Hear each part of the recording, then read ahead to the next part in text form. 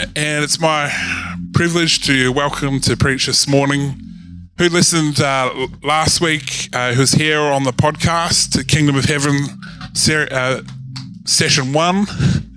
It was fantastic. Pretty amazing setup for a 5-week series. So let's welcome Brendan to preach this morning. Fantastic. Thank you, guys. You can be seated.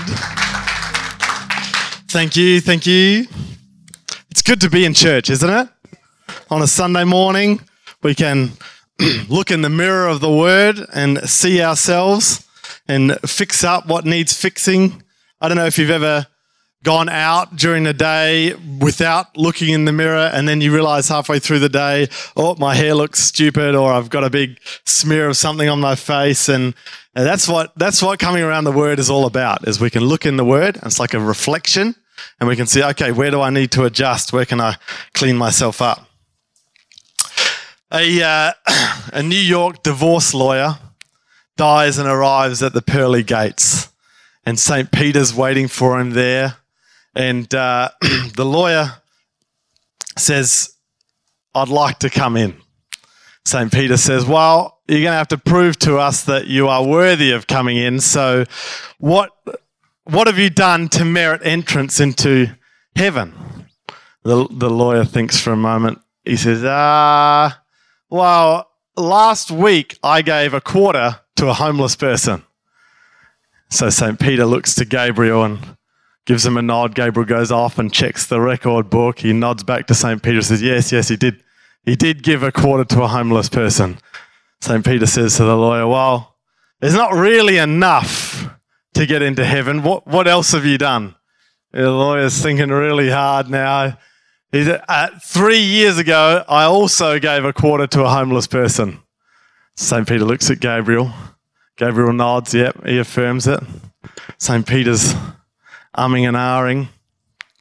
He says to Gabriel, what do you think we should do with this guy?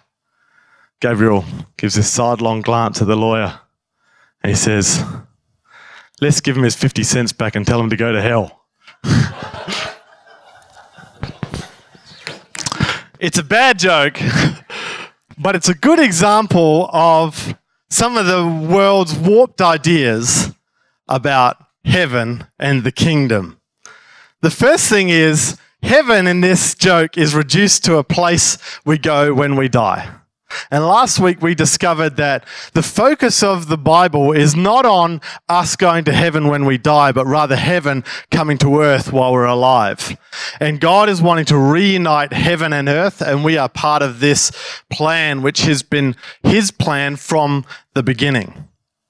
Thanks, Nathan.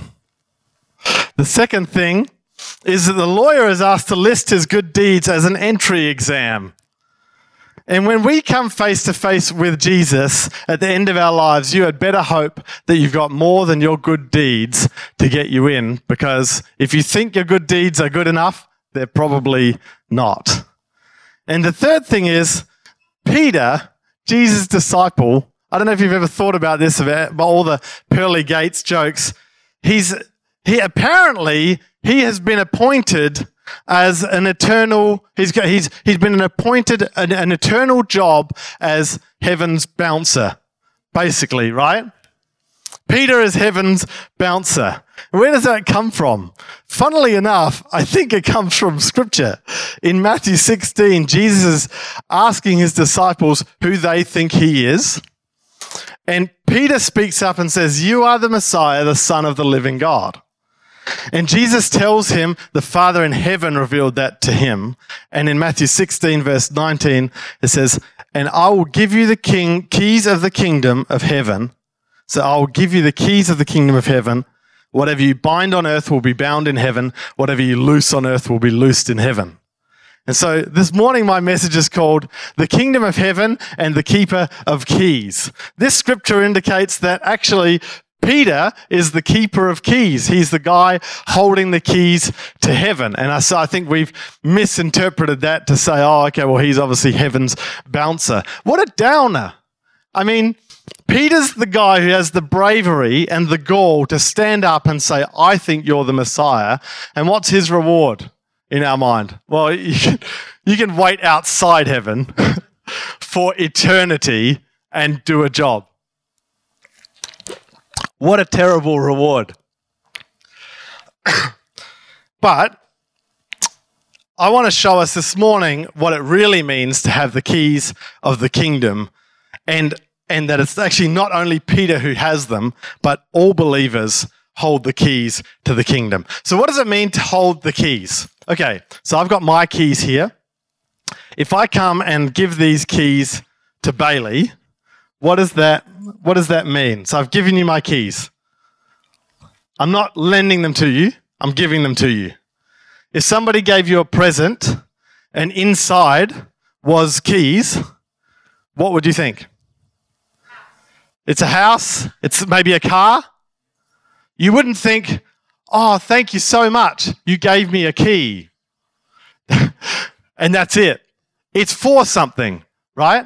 And so if I give Bailey my keys, I'm giving her access to my house. I'm giving her access to my car. I'm giving her access to my mailbox because that also has a lock on it. I'm giving her access. She could come into my house whenever she wants. She could drive my car. I mean, she doesn't have a driver's license, so like, God protect us all. But she could. I mean, she's got access to 2 cars on there. You could go to the ministry center. You could go into my office. So when Jesus says to Peter, "I'm giving you the keys of the kingdom of heaven," it's pretty substantial.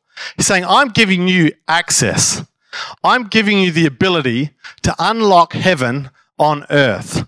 He says, whatever you bind in heaven will be, bind on earth will be bound in heaven. Whatever you loose on earth will be loosed in heaven.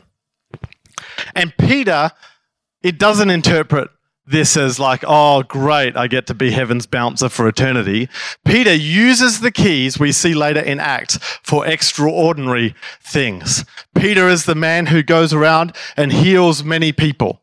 Peter raises a woman from the dead. Peter has a vision, and praise be to Jesus means that now believers can eat pork and bacon and ham. Thank you, Father. So good. And all the vegetarians, no worries. All good. You can carry on doing that as well. Peter preaches and unlocks heaven to 3,000 people. He also binds things on earth. I remember the story of Simon the magician comes to the apostles and says, what is this power that you guys have? Because I'm a magician. And if I could use your power, I could make a ton of money from this. And Peter says, absolutely not. You will not receive the power and you will not enter the kingdom because your heart is in the wrong place. So let's just look quickly at the context in which God gives us the keys. So he first promises them to Peter, and then in chapter 18, he uses the same language, which indicates that he's actually giving it to believers. In 18, verse 15 to 20, it says, if your brother or sister sins, that being brothers or sisters in the faith, go and point out their fault just between the 2 of you. If they listen to you, you've won them over. But if they will not listen, take 1 or 2 others along, so that every matter may be established by the testimony of 2 or 3 witnesses. If they still refuse to listen, tell it to the church, and if they refuse to listen even to the church, treat them as you would a pagan or a tax collector. Has anyone got friends in the ATO? How do you treat them? Truly I tell you, whatever you bind on earth will be bound in heaven. So speaking to all believers, whatever you loose on earth will be loosed in heaven. He's giving them the keys to the kingdom. Again, truly I tell you that if 2 of you on earth agree about anything that they ask for, it will be done for them by my Father in heaven. For where 2 or 3 gather in my name, there I am with them. Okay, so along with the keys to the kingdom, he gives us great power in prayer. He says, if 2 of you agree, it's going to be done on earth as it is in heaven. Whoa, that seems like a very dangerous ability or responsibility. He instructs us to deal kindly with sin in our community. He's saying, don't go around talking to everybody else about how bad your brother is and how badly they've sinned against you. Go and talk to them personally. And if they're not repentant, then bring some others with you. then bring it to the... So don't be slandering. And the purpose is that they would be rejoined. Okay, so two things are happening here. One is he's giving us great power, and the other is he's saying regulate the power, right? You need to make sure you're binding and loosing the right things, because with great power comes great responsibility. If Spider-Man's taught me anything, it's that. I remember I gave my keys once to Georgia Matthews. She was learning to drive at the time. I had a little old Ford Laser Bomb, and I was like, sure, you can use my car to learn to drive. So it was me in the back, and Ben was in the front passenger seat, and Georgia was driving. So we were just doing one lap around the block, and I will never forget the third turn where it's like it seems like such a no-brainer. You've been driving with skilled drivers for so long, so you get so used to they can just turn when the corner goes like that. They take the car like that. Unfortunately for us, Georgia kind of just did a 45-degree angle turn. The corner was a 90-degree, and we were just heading straight for a Stobie pole. And I'm thinking, I've made a terrible mistake. She's learning to drive, and I'm giving her the keys. And Ben reaches over and does the rest of the turn for her. I said, phew, we just missed the Stobie pole. Okay, so what's the point in that? We are all learning to drive God's way. And there's incredible power in driving a car. You're basically getting yourself into an 800-kilogram weapon every time you go driving. And so we are all learning to drive, and we're learning to drive God's way. And sometimes we need the person sitting beside us to reach over and help us steer so we don't run the car into the Stobie pole. So there's great power and there's great responsibility. So how shall we behave responsibly with the keys to the kingdom? Let's look at history and learn from other people's mistakes. Who used to hold the keys to the kingdom? Does anybody have an idea? The key master. Let's look at Matthew chapter 23, verse 13. Jesus is talking to the Pharisees. And he says this, "What sorrow awaits you, teachers of religious law, and you Pharisees, hypocrites. For you shut the door of the kingdom of heaven in people's faces. You won't go in yourselves, and you don't let others enter either."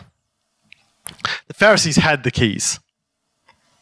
And Jesus is very much not happy with them. Because I know this because he continues for a whole chapter, which we don't have time to read, reprimanding the teachers of the religious law. And the crux of that chapter is this: everything that they did was for show. They were concerned with outward appearances. They were concerned with their reputation. They were concerned with their status. They were concerned with their Instagram feed. They were concerned with their with the way that they dressed, with what people thought of them, with the events that they were invited to, with who they got to sit with. They didn't have Instagram back in the first century, just in case any of you were confused. Everything they did was for show. And so Jesus says, "For you are so careful to clean the outside of the cup and the dish, but inside you are filthy, full of greed and self-indulgence." And so they think that they're righteous, but because they think that they're righteous, they can't see the brokenness and the dirtiness of their hearts on the inside. When I wash the dishes, is anyone the dishwasher of the house? There's like we got a scoff from the front row. You're not a dishwasher of this. There was like 5 hands. That means that the rest of you just don't wash your dishes. You've got the machines, but that's the role. But sometimes there's things you can't put in the dishwasher, right? Just put it in anyway, so it's fine. When I'm washing a pot, right, I spend a lot of time on the inside. And then the outside is basically like it's a quick once over and it's done. The majority of the work washing a dish is on the inside. And so what Jesus is saying to the Pharisees is, it's like you're looking at yourself and you're thinking the outside's clean, that means I'm clean. So that's like getting a pot, only washing the outside. The inside has still got caked, burnt rice on the bottom with the risotto still around the outside. And you put it back in the cupboard. You're like, it's all good. It's clean because it's clean on the outside. And so it's like the Pharisees were looking at how much they earn, feeling proud. It's like they were looking at who they associate, feeling proud. At the events that they were getting invited to, all those things, all their good words, the way that they pray. Jesus says, you are like a pot that has a shiny exterior stashed in the cupboard. Looks good from the outside, but on the inside, there's rotting food that stinks.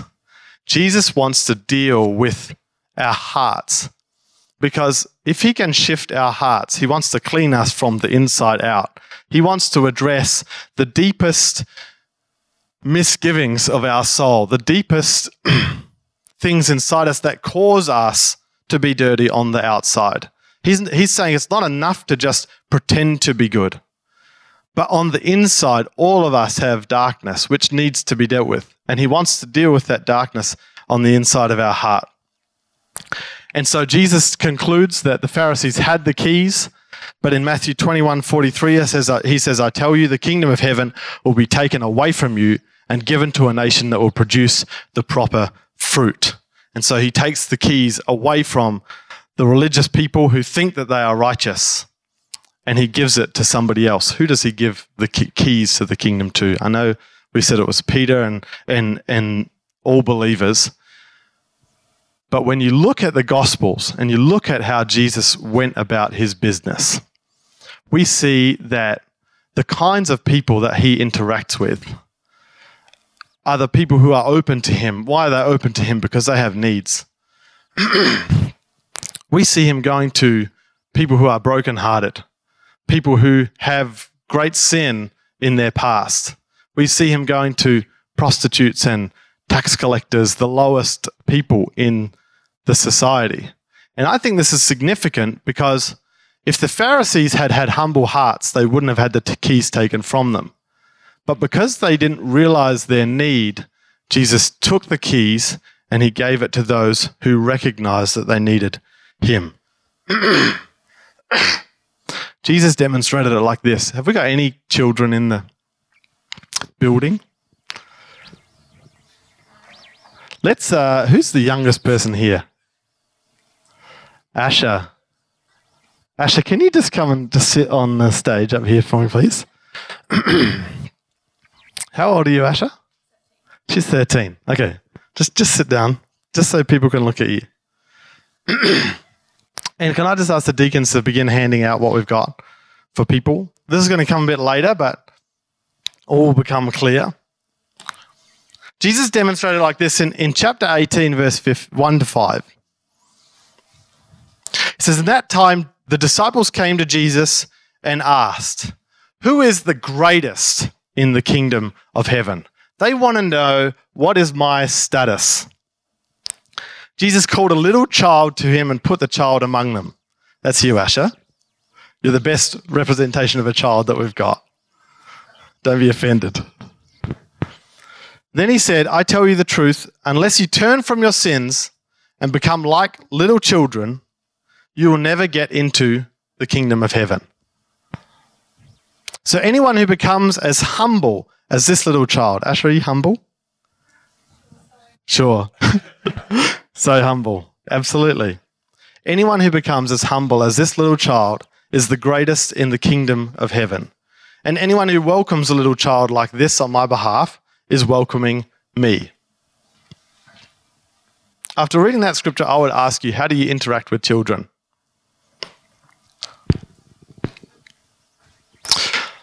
Because Jesus says, anyone who welcomes a little child like this on my behalf is welcoming me.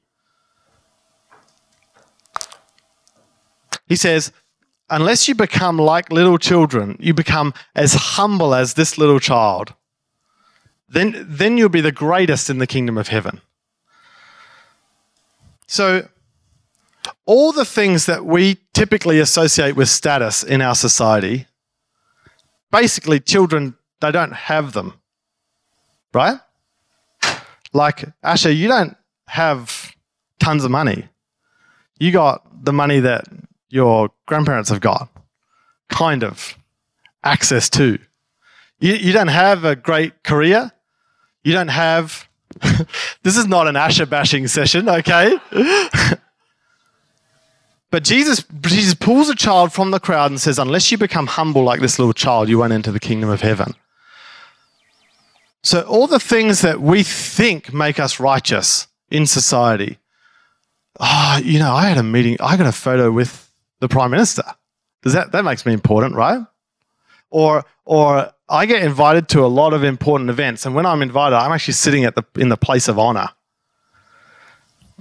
But Jesus is saying you have to become as humble as this little child. Just funny that I keep calling Asher a little child, just 13. But in many ways, you rely on the older adults in your life.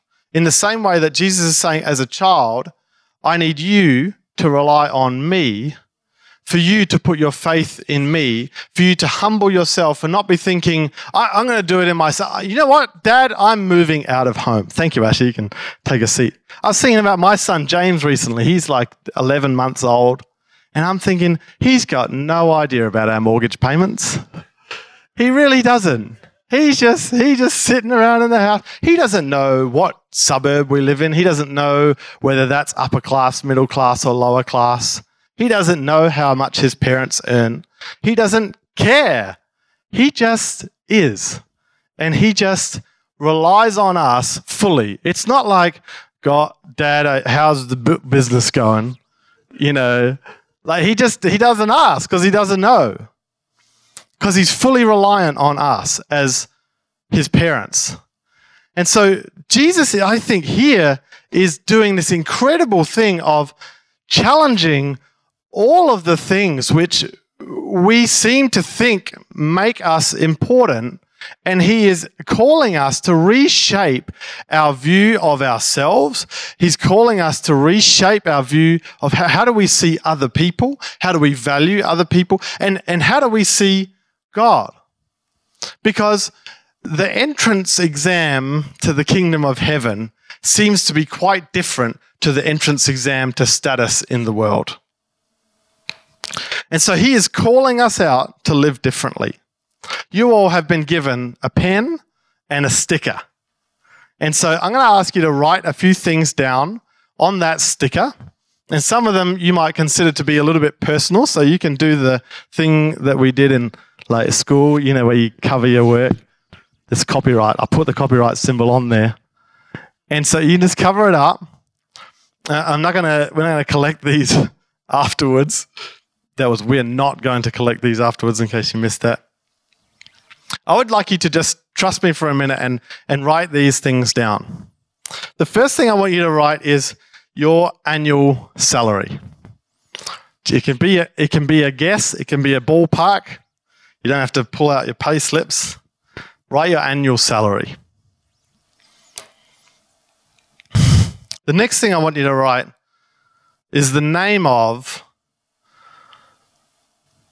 the friend or the relation that most recently died, that you're connected to, somebody you know who most recently died. Just write their first name. If you don't have anyone, that's fun. The third thing I want you to write down is, how important are you? On a scale of 0 to 10, you can interpret that question however you want to interpret it. You write down a number of how important do you think you are. And the last thing that I want you to write down is something that you think is wrong with the world. Could be sex trafficking, could be piracy, whether in ships or on the internet. Something you think that's wrong with the world. Okay, so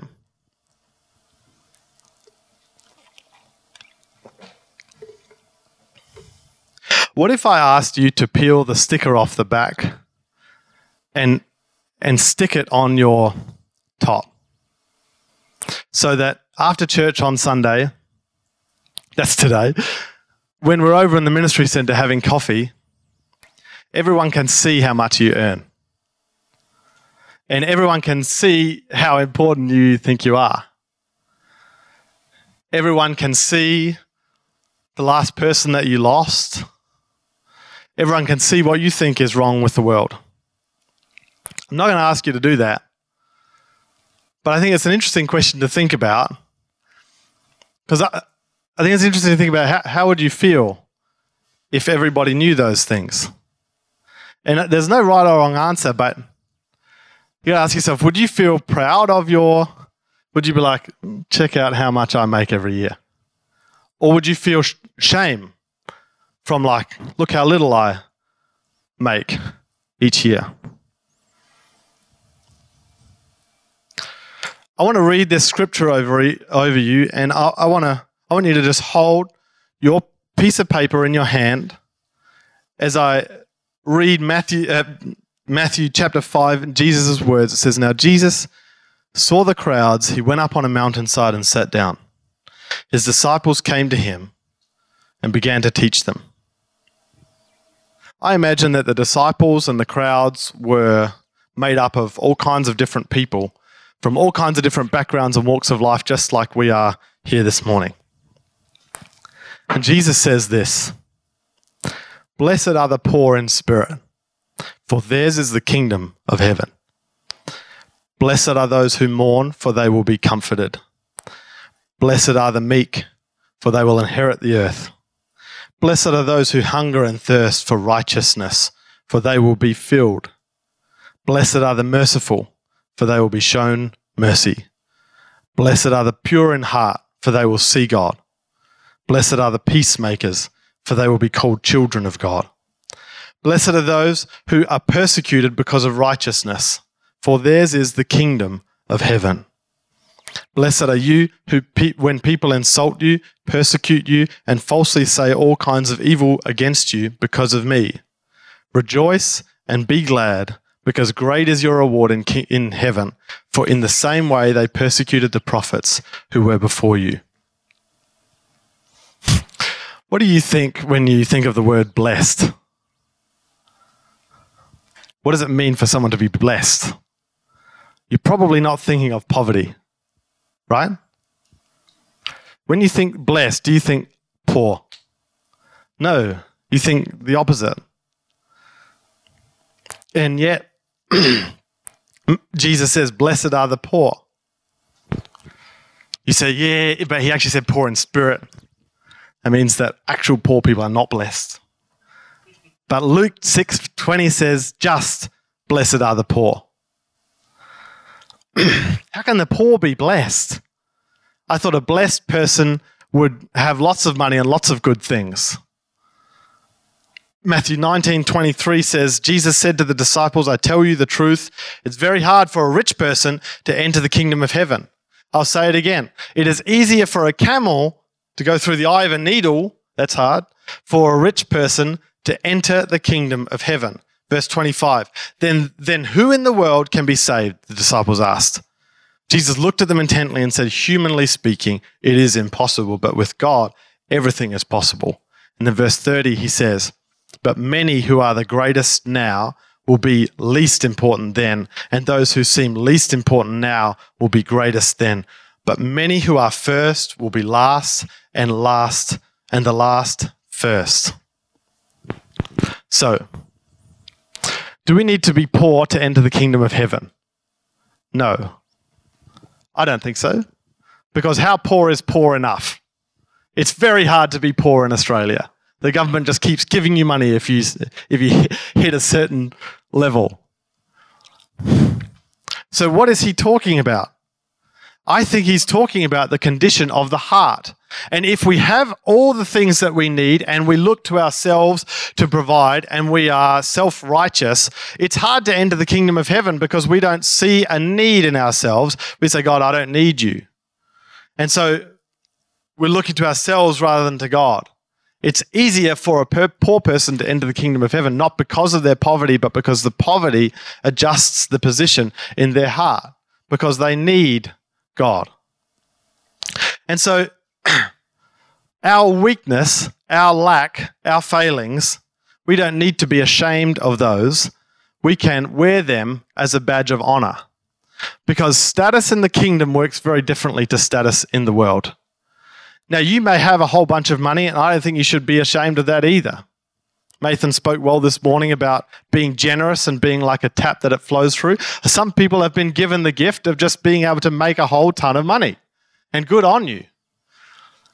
But be aware and beware that there is danger that comes from comfort. Moses is talking to the Israelites just before they go into the promised land, and he's talking to the next generation and says, remember the God who brought you out of Egypt, out of slavery, because you're going to go into a land that's going to be like honey, milk. You're going to have all your you're going to prosper and multiply, and that may cause you to forget the God who rescued you in the first place. And so in our wealth, we also need to remember the God is above all. And so we need to be prepared, like the rich man he was talking to what would God say if he said, I just want you to lay it all down? Jesus said to that rich man, it's outrageous. He said, go and sell all your possessions and give the money to the poor and then come and follow me. Do I think that Jesus is commanding every person with wealth to give all of their money to the poor and live? No. But it's a question we should ask ourselves, what is more important to me? Is my salary more important? Is my status more important? Or am I looking to God for where I rank myself in society? So I'd like you to take your labels and your pens and in big letters over the top of whatever you've written, I would like all of us together to write this.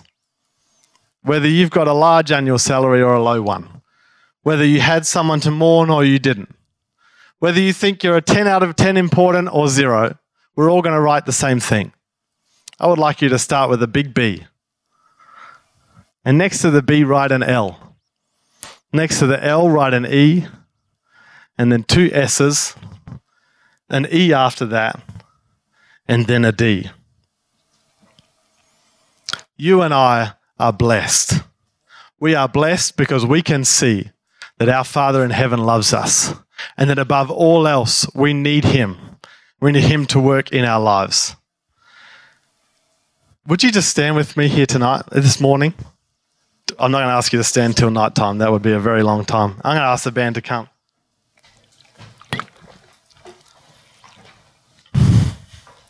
If we're going to be given the keys to heaven, that comes with great power, and with great power comes great responsibility.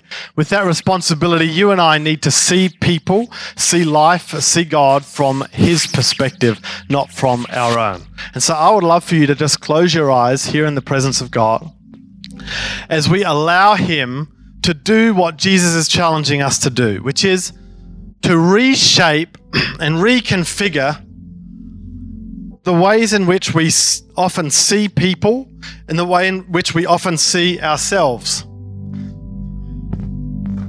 Sometimes we look at our circumstances and we think, I don't have much, that means I must not be blessed.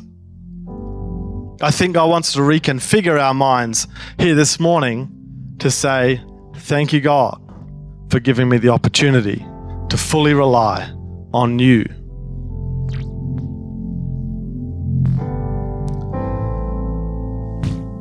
I would love for you to consider somebody in your life who would typically be considered of low status. Somebody that you have interacted with recently. Somebody that you know, maybe they're in your neighborhood or here in church. Maybe they're related to you in some way.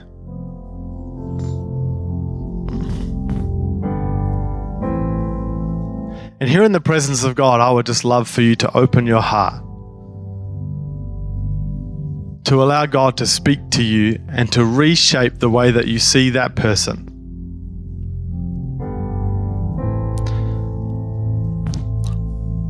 For they are a child of the living God. They are fearfully and wonderfully made.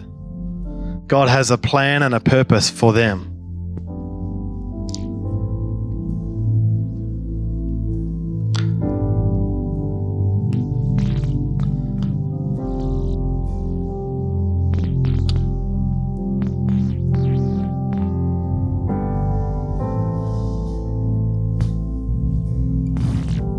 If we take a kingdom perspective, maybe we need to shift the way that we see ourselves. I don't know what your position is this morning. I don't know how you see yourself. I'm not talking about being a downer on yourself. I'm not talking about saying, oh man, I have to be humble, so I'm just the worst kind of person. That word meek, blessed are the meek. Today it kind of means something different. It kind of means like weak. Blessed are the weak. That's not the meaning of that word.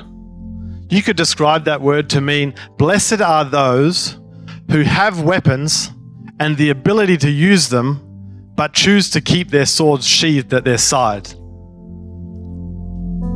So that's like saying, blessed are those who are strong but choose to be merciful. Blessed are those who have much but choose to be generous. Blessed are those who have the ability to put somebody else down but choose to lift them up. So Father, every person that's under the sound of my voice, I pray that you would begin to reconfigure how we see ourselves as somebody who is blessed, as somebody who has the keys to the kingdom of heaven, as someone who has the ability to lift people up. And God, we pray that you would help us to be loving to others, to be merciful to others, to be strong for others.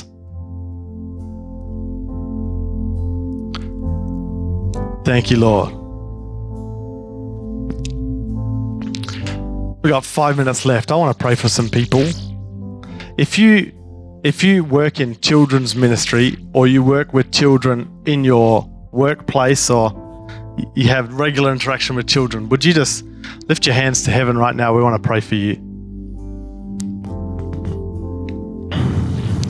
Father, as we are reconfiguring our viewpoint of people and status in your kingdom, we thank you, God, for every person here who has regular interaction with children.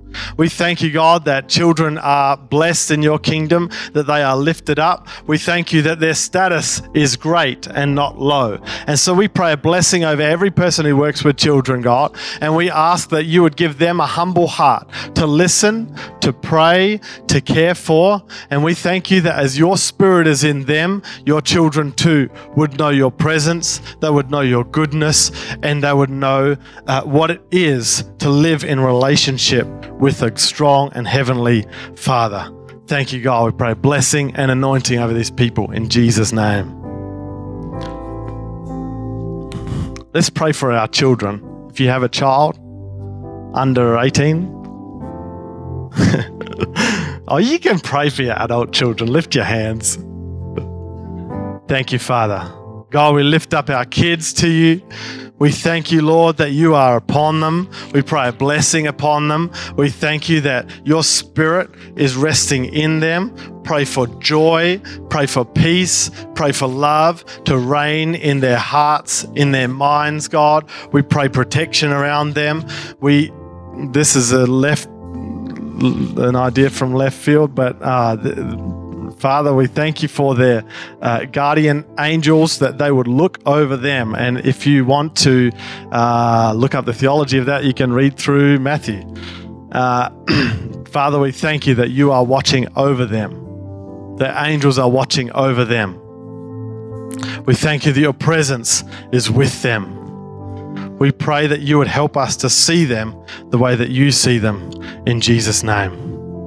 Maybe you're here this morning and you feel like you need to repent from the way that maybe you've seen yourself, or maybe you need to repent from the way that you have seen or treated others. And so I'm not going to ask you to, actually, let's all lift our hands so that if you are somebody who wants to repent, then you have your hands lifted and we're not singling you out. Father, here this morning, those who are determining to shift their hearts, I pray a great blessing upon them, God. I thank you, Father, that as they open their heart to your way, that your kingdom would come and your will would be done here on earth as it is in heaven. I thank you, Father, that they would experience great peace, great love, flushing and flowing into their heart. I thank you, Lord, that you are the God of a million chances. And I thank you that you are healing, restoring the brokenhearted so that we can live as good stewards of your kingdom. Thank you, Father. So good. So good. The last people that I want to pray for is if there could be somebody here where you don't actually know Jesus, you've never asked him to come into your heart. You've never accepted him as your king, if you like. We're talking about the kingdom. And so I'd love to pray a prayer with you to ask him to come into your heart. And so I'm going to ask, if that's you here this morning and you want to ask Jesus to come into your heart, maybe you've done it before and you need to do it again. Maybe you've never done it before. While we're all here in the presence of God with our eyes closed, I'd love for you to just lift up your hands and we'll pray together. Thank you, God. Holy God, let's pray. Heavenly Father, we thank you that we are given the keys to the kingdom as believers in your Son, Jesus Christ. We pray for every person here who has not yet joined your kingdom. We thank you that your Spirit is coming. Thank you for what you did on the cross. We thank you that you are healing broken hearts, that you are restoring lives in Jesus' name. And everybody said, Amen. Fantastic. Come on, let's give Brandon a hand this morning.